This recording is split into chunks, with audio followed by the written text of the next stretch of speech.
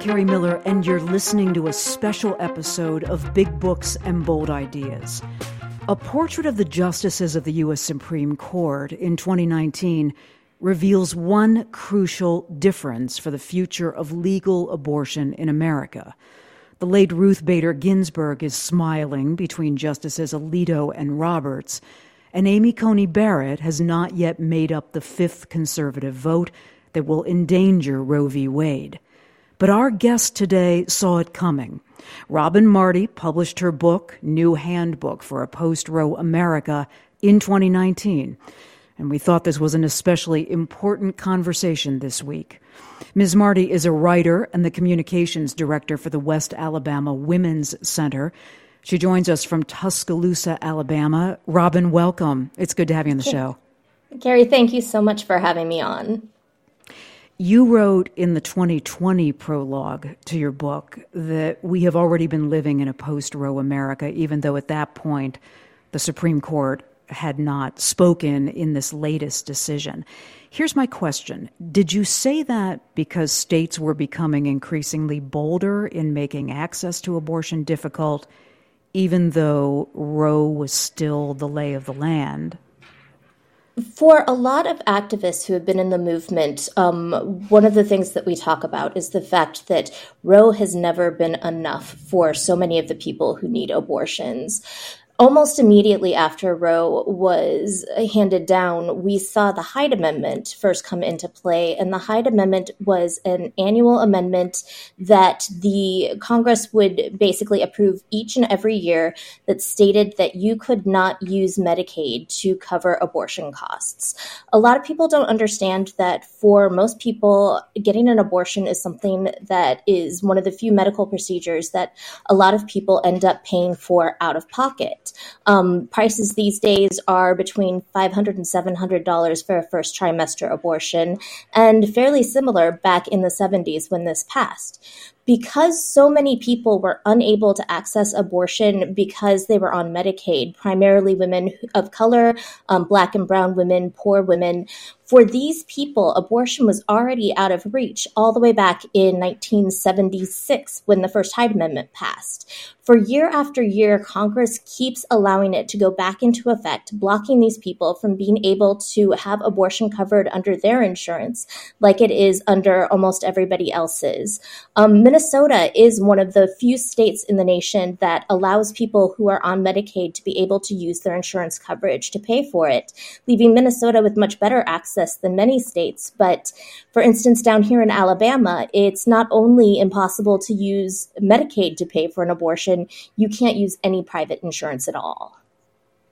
So that is the Hyde Amendment. And in the years since, and most recently in the last several years, we've seen increasing numbers of states put laws into effect that are designed, I think they openly concede this, designed to ensure that fewer and fewer women are going to be able to access abortion, and fewer clinics are going to be able to provide those services. Robin, would you talk about Texas, because I think it kind of stands out as a example of what I've just described? Of course, Texas, as a lot of people know, has actually not had almost any elective abortions since September 1st of 2021. The state of Texas passed a specific ban that was a ban on abortion after the point in which electric cardiac activity, they call it a heartbeat, can be found on an ultrasound, which is between 1 and 2 weeks past a missed period. Because of this, and because of this enforcement measure that they use that allows any person to do a lawsuit either against somebody who has performed an abortion or someone who is said to be aiding or abetting a person who is obtaining an abortion in the state. So that could apply to anything from helping provide money for an abortion to driving somebody somewhere in order to obtain an abortion or giving a person medication that could cause an abortion. All of these things have essentially shut down what remaining clinics are in the state, and no one will provide an abortion past about 6 weeks. This is just the latest in an ongoing onslaught of laws that have been passing since 2010 that have meant to eliminate as much access to abortion in that state as possible. The Dobbs case in Mississippi, the reality is this is the third case that the Supreme Court will have seen on abortion since 2016. And the first one was called Whole Women's Health v. Hellerstedt. Whole Women's Health v. Hellerstedt was the result of what we call TRAP laws. Those are called Targeted Regulation of Abortion Provider laws. And these are laws that are created by conservative legislatures in order to try to close down abortion clinics specifically by treating them different from any other outpatient medical center. In 2014, Texas passed a TRAP law that said that not only does every doctor who provides an abortion, even if it's just for medication abortion, needs to have admitting privileges to a local hospital, it also created a new series of regulations that had to exist for every abortion clinic, regardless of what gestation they were providing, that essentially set them up as something called an ambulatory surgical center. In the period in which this law was allowed to be in effect, we saw most of the clinics in the state of Texas close. At one point, there were only 6 remaining clinics in the entire state, including no clinics in the Rio Grande Valley, which is the southernmost part of Texas, where most people who live down there have access to only one clinic and are kind of partitioned in by immigration checkpoints, so they can't get into the rest of the state of Texas. In 2016, the Supreme Court decided that that was what was known as an undue burden to access to the right to an abortion. But while many of the abortion clinics reopened, a lot of them did not. And because of that, we have at this point about 15 clinics that are in Texas even before this new bill that makes abortion almost inaccessible happened.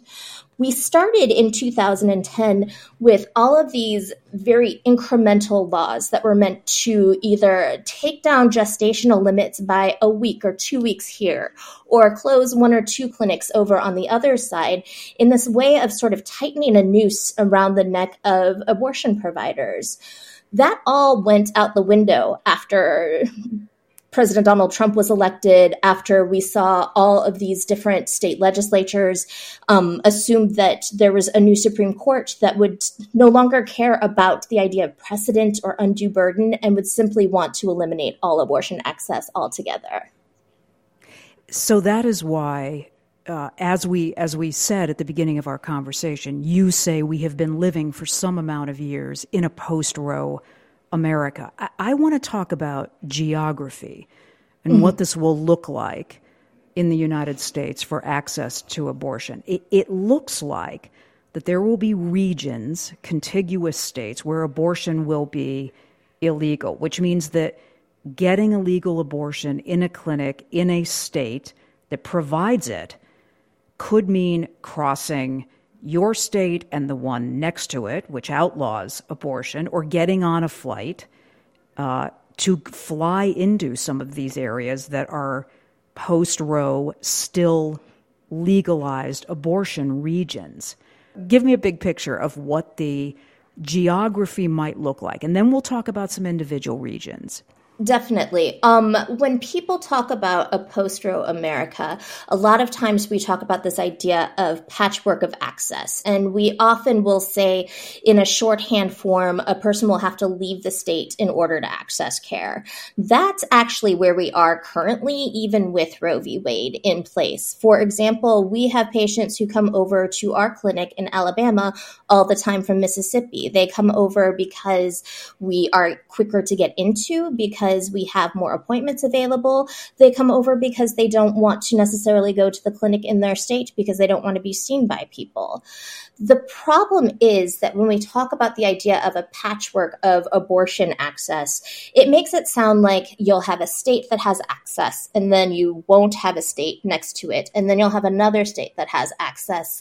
And that's really not the case at all. What we're talking about is essentially a batch of states over on the West Coast and a batch of states over on the East Coast, and almost nothing in between. Wow. So you wrote about our region, the Midwest, and said, using the direst predictions, In the Midwest, access would be limited almost exclusively to Minneapolis and Chicago. Is that because a lot of these rural clinics wouldn't be able to survive, even in states where abortion access is likely to remain legal? Why just those two cities? So it's more of a matter of the idea that, first of all, obviously in the Midwest, there's a number of states that are unlikely to have abortion whatsoever. Michigan, it currently has a pre-Roe abortion ban that, while it was just recently struck down by the governor, there's a lawsuit to have it put back in place by the conservative legislature. So that's still a little iffy as to what's going to happen. We know there will be no legal abortion in either of the Dakotas. Iowa is in the point of trying to pass a constitutional amendment to remove legal abortion there. Wisconsin already has a pre-Roe ban on their books that they are not able to get their legislature to get rid of. In the state of Minnesota, we primarily have all of our abortion access in the Twin Cities. Obviously, there's the Planned Parenthood in St. Paul, there's Whole Women's Health. There are abortion providers, but they're all mostly located in that area. One thing that has changed very dramatically just in the last year, and I can't tell you how difficult it is to write books about abortion, because anytime you write one, everything changes before it actually goes to the printer. But one good side of what we're seeing is that we have seen an FDA that has eliminated a lot of the restrictions that come from providing medication abortion. Because of this, we are going to see a lot more opportunities. There's a group called Just the Pill that exists in Minnesota that is providing mobile clinics that will be able to travel. There's telemed that can be done through the state of Minnesota, and that will also provide opportunities for people to be able to come just across the border, say into Moorhead or someplace like that, in order to be able to get a legal abortion that they could not get in their own state. So we're seeing a lot more movement into the very borderlands of the legal states that I wasn't entirely anticipating when I wrote the book. But that was because, first of all, medication abortion was not quite as easily available, but also there's a lot more, I don't want to say enthusiasm, but there's a lot more reaction to the idea of Roe completely disappearing that has helped people understand that moving clinics to these borderlands are actually something that can be done. A lot of times, the reason why we don't see new abortion clinics open is because the areas that are right on the edges of states tend to be more conservative, but also it's extremely difficult to open up a new brick and mortar abortion clinic. You will see that people who are doing that often have to purchase buildings without letting people know what they're for. They have to use shell companies in order to be able to lease places, because otherwise they will get protesters. They will get people who will contact boards of condos or different associations to make sure that a place can't move in. We see clinics all the time that are trying to do repairs or trying to reiterate their clinics so that they meet different laws, and their vendors will get harassed. Roofing agents will be called and emailed, and people will come by and yell at them. In our own clinic in Alabama, we tried to update our security system, and the entire time that the people were outside trying to put up new cameras, we had protesters there calling them Nazis. It's really difficult to be able to open up clinics, both from a logistical standpoint and a financial standpoint. So I was not anticipating so many clinics being able to move into these border areas, but I think we are going to see a lot of that. And thank goodness, because there's no place else for people to go. I'm Kerri Miller, and you're listening to a special episode of Big Books and Bold Ideas. We are talking with Robin Marty. She's the author of New Handbook for a Post-Roe America. It was published in 2019, and if you've heard the beginning of the conversation, you know that she is saying many parts of the country are essentially living in a post-Roe America, even before this latest decision from the U.S. Supreme Court. So we are talking with her this morning about geography and regulations and laws that anticipated this Supreme Court decision and what the United States is going to look like in the wake of the decision.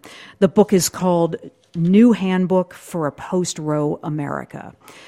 Rob, I want to linger on the geography here for a minute. Mm-hmm. I do want to talk to you about medicated abortions and these mobile clinics. It's an interesting concept for which I think the planning has been in effect, it sounds like, for the last couple of years. When you talk about the South, you write, there would be no care between the westernmost part of Texas and the eastern half of Florida. And when you say that, I think you mean there would be no clinics, bricks and mortar clinics, that women could access for abortion care in that huge swath of the country. Is that right? No, it's actually worse than when I wrote that. When I wrote that, at that point, Florida still looked like it was going to hold on to their state constitutional right to an abortion.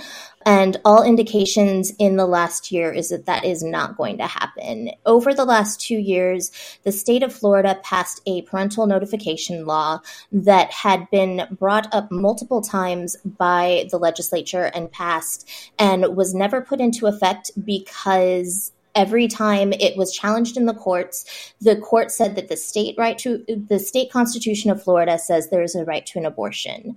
However, since Ron DeSantis has been in the governor's house, there has been a turnover on the state Supreme Court, and a number of far more conservative judges have been added to it.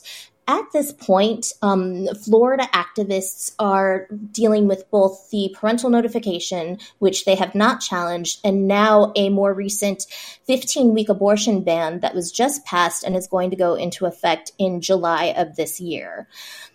Activists are trying to decide whether that 15-week ban is something that they should challenge in court, because if they challenge it in court, that opens up the opportunity for this new, far more conservative state Supreme Court to reverse themselves and say it turns out that there is no right to an abortion. So if that happens, we're talking about no legal abortion in a clinic anywhere from Western Texas to the ocean. Wow. So as you go up the coastline, let's say you are someone in Florida in this post-Roe America who wants abortion care, and you're looking north. How far north would you have to go to get North Carolina. A legal abortion? Okay. North Carolina. And North Carolina is where people would go. And for people who are more in the middle and so not quite so far over to the coast, so for instance, Mississippi people, Alabama people, Louisiana, the most likely destination will be Southern Illinois. And some of those states that we're talking about in the South are purple. I mean, they may have legislatures where Republicans are in charge, but there may be a Democratic governor or something. I mean, how stable, from your perspective, are some of these states that are in the South and where the politics seem to be kind of in flux?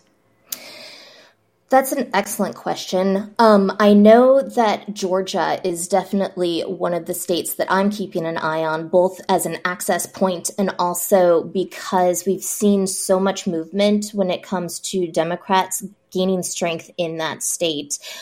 My worry is that for every state like Georgia, where we do see that we are making gains and it could possibly turn around, we will have a state like Virginia, which prior to the last election had done all sorts of wonderful laws in order to make abortion more accessible, including taking away some of the restrictions on their clinics. But now, just in this last election, had a Republican majority elected as well as a Republican governor, and that could all disappear. It's one of the reasons that I get very frantic about the idea of people saying that the best way for us to change the landscape and fix the abortion access issue is by focusing on elections, because we see elections give us gains, but we see them get wiped out just as easily in the next cycle. And so to rely completely on that rather than to focus our advocacy around protecting people who are going to get an abortion, whether it's legal or not legal, whether it's in a clinic or outside of a clinic, that's the permanent sort of change that we need to be focusing on in order to make sure that we have rights that aren't wiped out based on whoever wins at the ballot box. You work for the West Alabama Women's Center in Tuscaloosa.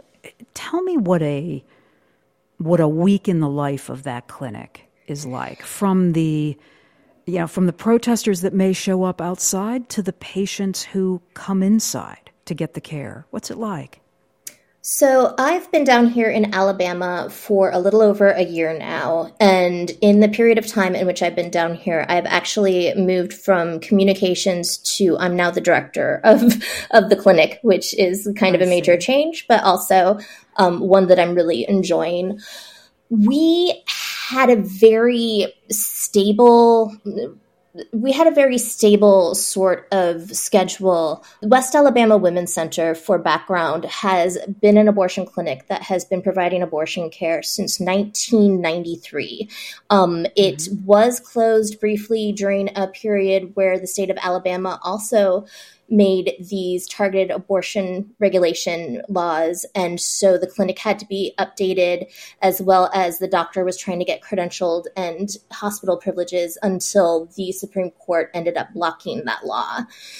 Since then, things have been very regular. This is the only clinic in the state, and I believe one of two clinics in the region that have doctors that actually live in the area. And because of that, we are able to provide abortion 5 days a week. That's very unusual in the South, where there are very few abortion providers that live in the area in which they're giving care.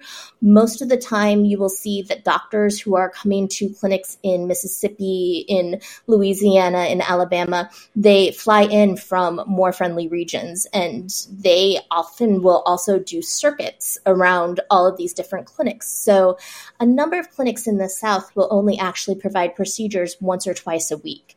We do that 5 days a week, but we also are in a state that says that you have a 48-hour waiting period. So for a patient who has decided that they want an abortion, regardless of where they live, they need to come to the clinic. They will have a first day appointment where they have material that they have to read that will tell them that they can get assistance if they wish to continue the pregnancy, tells them about the procedures. There's a lot of so-called informed consent material in there that is just still not true, such as abortion causes breast cancer, or that it's likely to make you more likely to have miscarriages later in life. These are all things that have been proven Robin, by science. Let me stop you there for just a second. I just want to make sure I heard that correctly. There Yes. is informed consent information in the packet that is given to women who are in this waiting period, contemplating an abortion, scheduled for one, that is wrong? The science is wrong? The science is wrong, but that's not a Southern thing, just to be clear. In the state of Minnesota, you are also provided with what is known as the Women's Right to Know packet, which has the same information in it.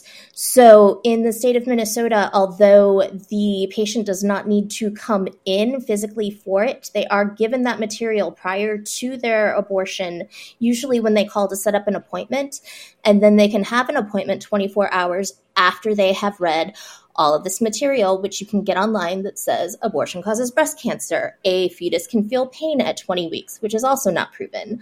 Abortion is likely to cause mental health issues.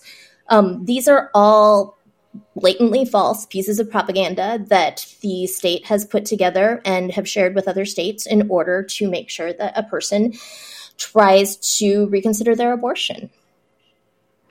So women get the packet. In your clinic, they have 48 hours to read through it and prepare for the appointment. Then what happens? So after 48 hours has passed, and remember, a lot of our patients aren't actually from the state. I would say at this point, 25% of all of the patients who come to us are from out of state.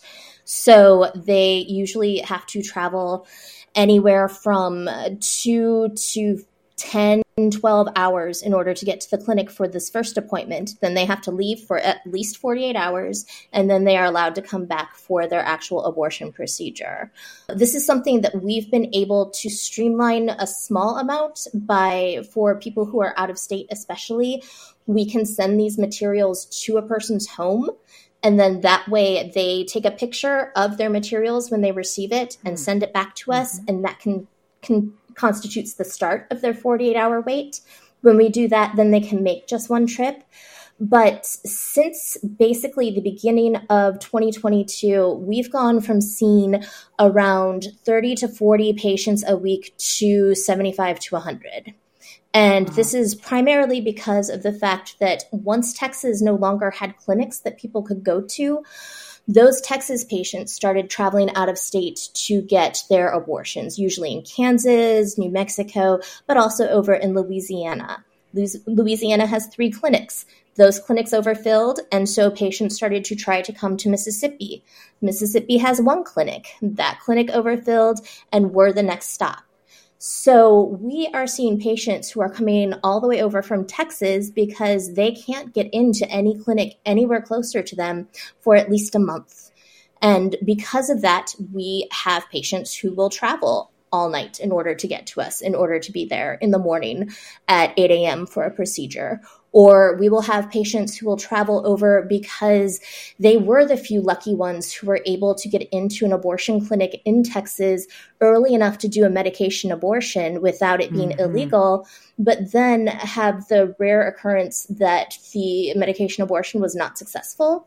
And because of that, their pregnancy has advanced too far to be able to do it in Texas. They have to travel out in order to then have a procedural abortion that they can't get in their own state. It sounded like you foresee many more abortions being done through this combination of medications, and that I guess the positive side of that on the behalf of the patient is they will not have to do this kind of traveling, that much of this procedure can be done over telecommunications and they can do it in their own home. What else should we understand about these medication abortions? And do you indeed believe that they'll become much more common? Medication abortion itself has become very common in the last few years, and especially during the COVID pandemic. There was a lot of access via telehealth, primarily because people did not want to be in clinics, and also there were the restrictions that made it so that it was more difficult for people to be in public spaces because of obviously trying to mitigate the possibility of spread. But medication abortion is perfectly safe, and it is one of the most common means of abortion. I believe at this point, 2/3 of all abortions are done via medication. However, while it is very accessible in states like Minnesota, it is not accessible in the South. There are laws in most of the states down here that state that a person cannot get an abortion via telemed. So you can get medication abortion, but you still have to go into the clinic in order to do that. So that doesn't make it more accessible for them. There are also rules against anybody besides a clinic prescribing these medications and giving them to people. Plus, once you add into that the fact that medication abortion cannot be passed from state to state. So when a person in Alabama wants a medication abortion, their only option is to be able to come into our clinic and get medication that way. Whereas if a person in Minnesota wanted to do a medication abortion, they could go into a clinic, or they could contact an organization that provides it and will mail it into the state, because there are no laws against that. Conservative legislatures, from the very beginning that medication abortion became more available, were already looking at ways that they could make sure that this was not a panacea that patients would be able to access and that clinics would be able to use. Telemed bans were introduced by Americans United for Life as a piece of model legislation in 2011, and 18 different states have passed these bans. And unsurprisingly, those are the same states that are going to say that removing Roe v. Wade and will make abortion completely illegal in their states. So when we have organizations that say that they are national organizations that provide medication, the reality is that they're only going to provide medication into the states where it is already legal, which are also the states where abortion is going to be legal. If you contact a national organization like Abortion on Demand or Hey Jane or these other pill places, and you say that you live in Alabama, they're not going to send it to you because that could get them into legal trouble. There is one organization that is located overseas known as aidaccess.org, and that is the only place that a person who lives in a state with a telemed ban can contact and still get medication sent into their state. And so for most people, if they want medication abortion, that is going to be their only outlet. Robin Marty is with us this morning. If you're tuned in to Big Books and Bold Ideas, my Friday book show, we thought this was an important conversation. She is the director of the West Alabama Women's Center in Tuscaloosa, Alabama, and she's the author of New Handbook for a Post-Roe America she published in 2019, and as she has noted, a lot of things have changed on the landscape. She updated the prologue in 2020, but yes, laws and, I guess, arguments, legal arguments about abortion continue to evolve. And so you'll hear the conversation is taking note of what's happening on the landscape here. I want to ask you about the black market and these and access to abortion pills. I mean, just as there was access to abortion care in the years before Roe v. Wade, do you believe that there will be fairly widespread access, even in the states where you've said that there are laws against medical abortion, that women will be able to get access to these pills? Most definitely. And that is one thing that I am grateful for, is the fact that unlike pre-Roe days, we have an extraordinarily safe way for people to be able to access abortion on their own without needing a medical center or a doctor or anything like that. As I had mentioned, there are a number of telemed companies where people can obtain abortion. These are all listed on a website called Plan C. And on that website, there are options for people who either are in a state where they can have medicine sent to them, but there are also discussions on how a person can use mail forwarding or go to the border of another state, or in the case of using aidaccess.org, otherwise obtain the same medication that we use in our clinic, as well as the same instructions on how to do your own abortion and manage all of the care in your home. We often say that it's disappointing to see when activism happens now that there's still this idea of abortion being unsafe if it's illegal. It's not unsafe. No one's going to be using coat hangers. No one is hopefully going to be throwing themselves down the stairs, because we do have very safe, very accessible options, even if they are not legal. The biggest issue in a post-Roe America isn't going to be people who harm themselves trying to terminate pregnancies. It's going to be that people are going to be open to legal risks and potentially jailed over the actions that they take in order to reclaim their own bodily autonomy. You have some very practical recommendations in your handbook, and one of them is that women get abortion pills ahead of time because trying to get them in the moment might be difficult. Can you do that if you are not pregnant, but you're sexually active and you think you may need this? Yeah, that is another place where aidaccess.org is actually an amazing resource. Starting in Texas in September, once abortion became inaccessible down there, They started a campaign for encouraging people to do pre-provision, which is just the idea of obtaining medication to have on hand should a person need it later because they want to end a pregnancy. This was actually a campaign that is an amazing idea simply because Aid Access had most of its surge in people contacting them during the COVID pandemic. And because that was still a period in which we had a very Republican president and government, often because Aid Access provided from overseas, these pills were getting stuck in customs. So we know that medication abortion, although it can be used very easily up through the first 12 weeks, is at its most effective usually within the first 10. When there is an issue with pills taking anywhere from 3 to 5 weeks to get to a person, you can see how that could be a time crunch for a person who's going to use them. Because medication abortion is something that a person can get ahead of time and then frankly have in their medicine cabinet in case there is a need, or give to someone else who does have a need. Obviously, in states like Texas, this is what would be known as aiding and abetting. But I believe that every person, just like they have the right to their own bodily autonomy, has the ability to decide for themselves what legal risks they are willing to take for themselves and for others in order to make sure that abortion remains accessible.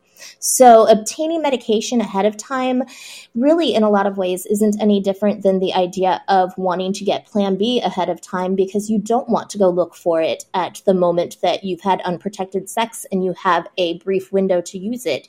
You want to already have it there so that you can plan ahead for emergencies. You know, what you were saying about Texas reminded me of something I wanted to ask you about, which is the intersection of surveillance and limited or ending access to abortion, because some of these state laws include surveillance methods and bounties for healthcare providers who are providing services or advice about abortion. And one of the things that you advise is for people who might need an abortion to only use Signal, this app that deletes messages and provides anonymity. I mean, precisely what are you concerned about, Robin, when it comes to online communication about needing an abortion? In general, we have already seen people who are criminalized because of trying to obtain an abortion themselves and do it themselves. We saw the woman in the Rio Grande Valley just last month who was arrested for murder, and eventually the DA said that they did not mean to do that. It should not have been the person who was pregnant. But we've seen other instances where people have been charged with various things, anything from trying to practice medicine without a license to illegal disposal of fetal remains, use of medication without a prescription. There are any number of charges that somebody who wants to charge someone for doing their own abortion can use rather than actually calling it abortion. And in all of these cases, the people who are criminalized are usually find that especially their text messages or their internet searches are used against them when it comes to the actual prosecution. One good example of this is Purvi Patel, who in 2015 in Indiana was charged with both feticide and child endangerment over it was probably a 24-week miscarriage that was cited as being a possible attempt at self-aborting. And through that, one of the things that was brought up at her trial was the fact that she had sent someone text messages saying that she did not want to be pregnant. These are the kind of things that concern me, and these are the reasons why we're telling people that if they are pregnant and they don't necessarily know if they wish to be pregnant, as much as it's awful to say, it's information that is always going to be best if you keep it to yourself until you've decided what you want to do with that pregnancy. This isn't just about pregnancy and trying to get an abortion, but for instance, when we're talking about the idea of pre-provisioning pills, if you are a person who decides that they would want an abortion and then pre-provisions and has abortion medication with them, and then later gets pregnant and decides, actually, it turns out I do want a baby, but then you miscarry, that's something that could then be brought back and potentially found, and suddenly you could be open to some sort of investigation because here you have this background of having tried to obtain medications to end a pregnancy before in the past. So these are the things that we need to be very careful about, but we also need to recognize that in general, the type of surveillance that we're talking about are always going to be there, but the people most at risk are going to be the people who are always surveilled in general. So we know that people of color, Black and brown people, they are the ones who are most likely to be investigated when they go into hospitals. We know that they are the most likely to be investigated in general, and that because of both a racist hospital system, a medical system, and judicial system, that this is the area in which the surveillance is going to be the worst and where a person needs to be the most careful. I'm Kerri Miller. You're listening to a conversation with Robin Marty.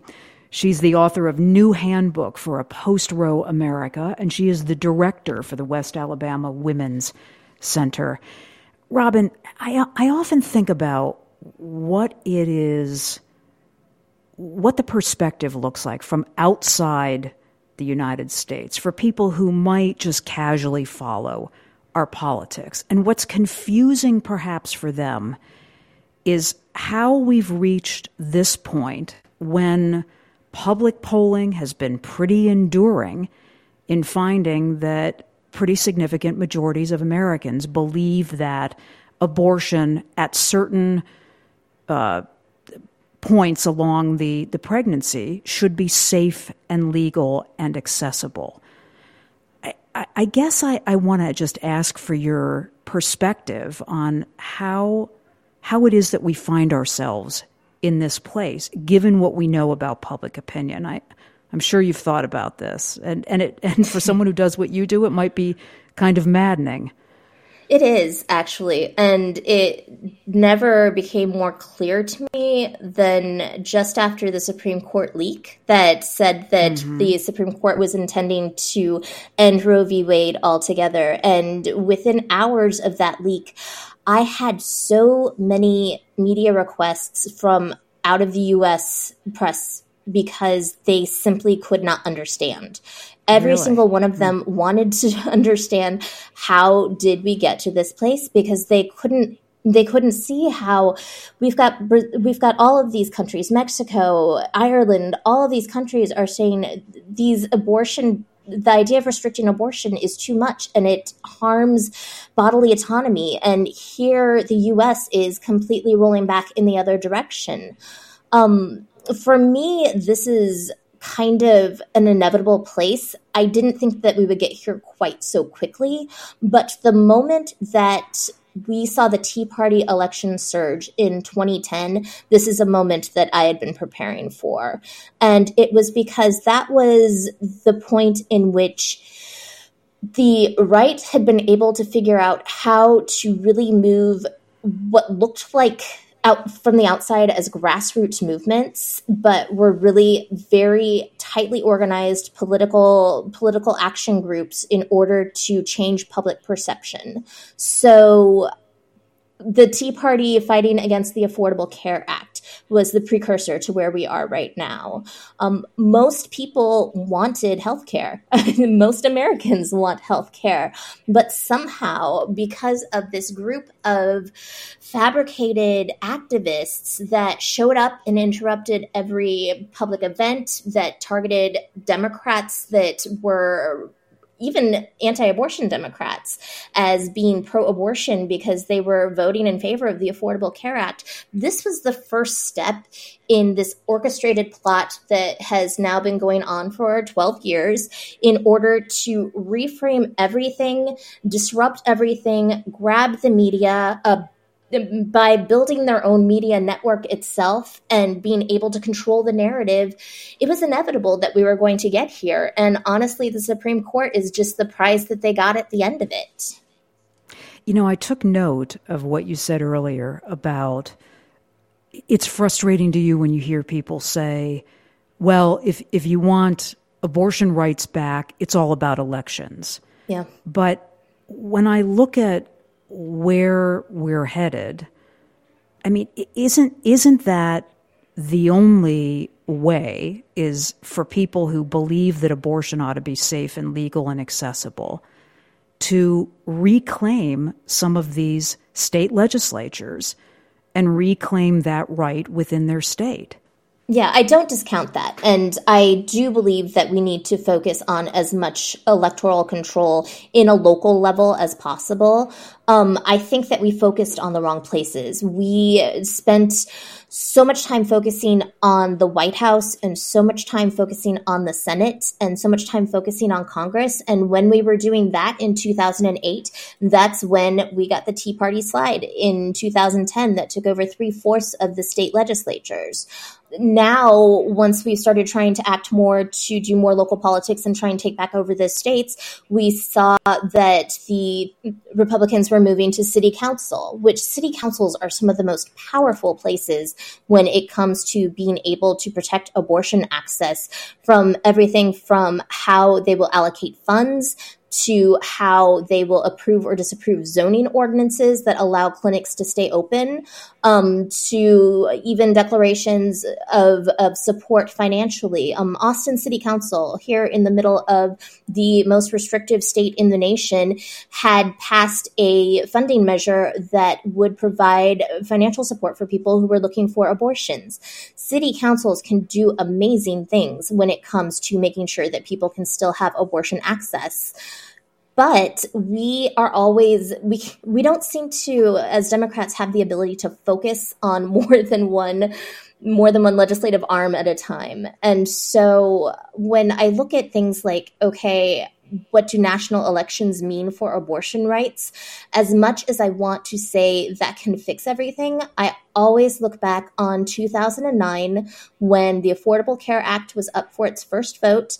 And we had the White House, we had the Senate, we had a veto-proof majority in the Senate and the House, and we still ended up with an Affordable Care Act that stripped out abortion because abortion was used as a bargaining chip. Mm-hmm. So I can't say that federal elections are going to save us.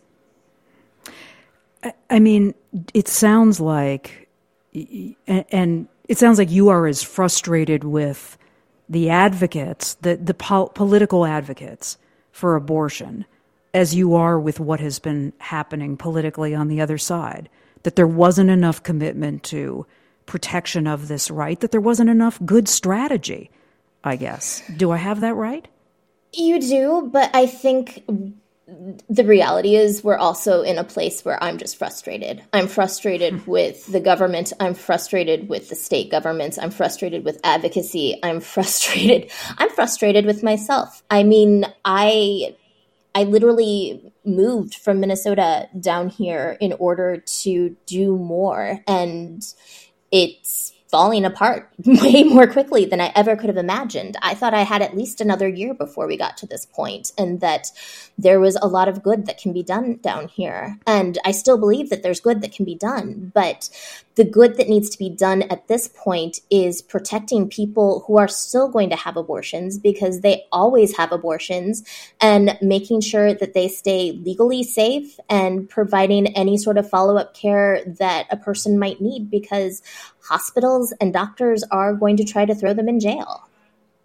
Do you mean it's falling apart in Tuscaloosa, in the work it's that you're falling doing apart there, all through the South? I mean, South, yeah. When my husband and I discussed moving down here, because it was COVID, we'd never seen this house. We have 3 children. This was an entire upheaval of our lives, basically for my whim. And when we sat and talked about it, he said, I don't expect you to have a job forever. Nobody can have a job forever, but can you at least promise me that the clinic will be there for 2 years? And I said yes, because inherently, I thought that when Dobbs v. Jackson was decided, it was going to be a nationwide opening for any state to be able to ban abortion after 14 weeks, but I never saw a possibility of it being, okay, you can completely ban abortion altogether. I never saw that coming. I assumed that there would be another different law that would be working its way through, and that would be yet another place where the Supreme Court could say, okay, we're going to take it up, we're going to look at it, and that would give me at least another year or two to be able to do more care and do more advocacy and really build networks down here. But then Ruth Bader Ginsburg died. And once Amy Coney Barrett was in, it was over. Honestly, there wasn't a thing that could be done. It just happened so quickly. And that was the moment where I think all of my frustration started. I mean, obviously I've been frustrated forever, or I wouldn't have written a book telling everybody how to act out. But I mean, that brings us back to the beginning of the conversation where I kind of described where we were on the U.S. Supreme Court in 2019 when you wrote your book. And I have to say, I mean, you sound as disoriented by the velocity of the change as I think many Americans who give some thought to this are too. Yes. And I think that it's going to continue to be like this, but also that's good, because if we weren't disoriented, that means we were accepting it. And as long as we remain opposed and as long as we keep finding an individual way to fight this, nobody has to pack up their lives and move to an abortion hostile area and do the work there. Everybody needs to find one little act that they can do, whether it's lobbying their legislature, whether it is running for city council, whether it's giving money to an abortion fund or money to a clinic, or finding some practical support group that they can work with in order to make sure that people can travel. I just really need everybody to do one thing. Robin Marty's book is called New Handbook for a Post-Roe America. She's the director for the West Alabama Women's Center, and she was joining us from Tuscaloosa, Alabama. Robin, thank you much for the conversation. Of course, anytime.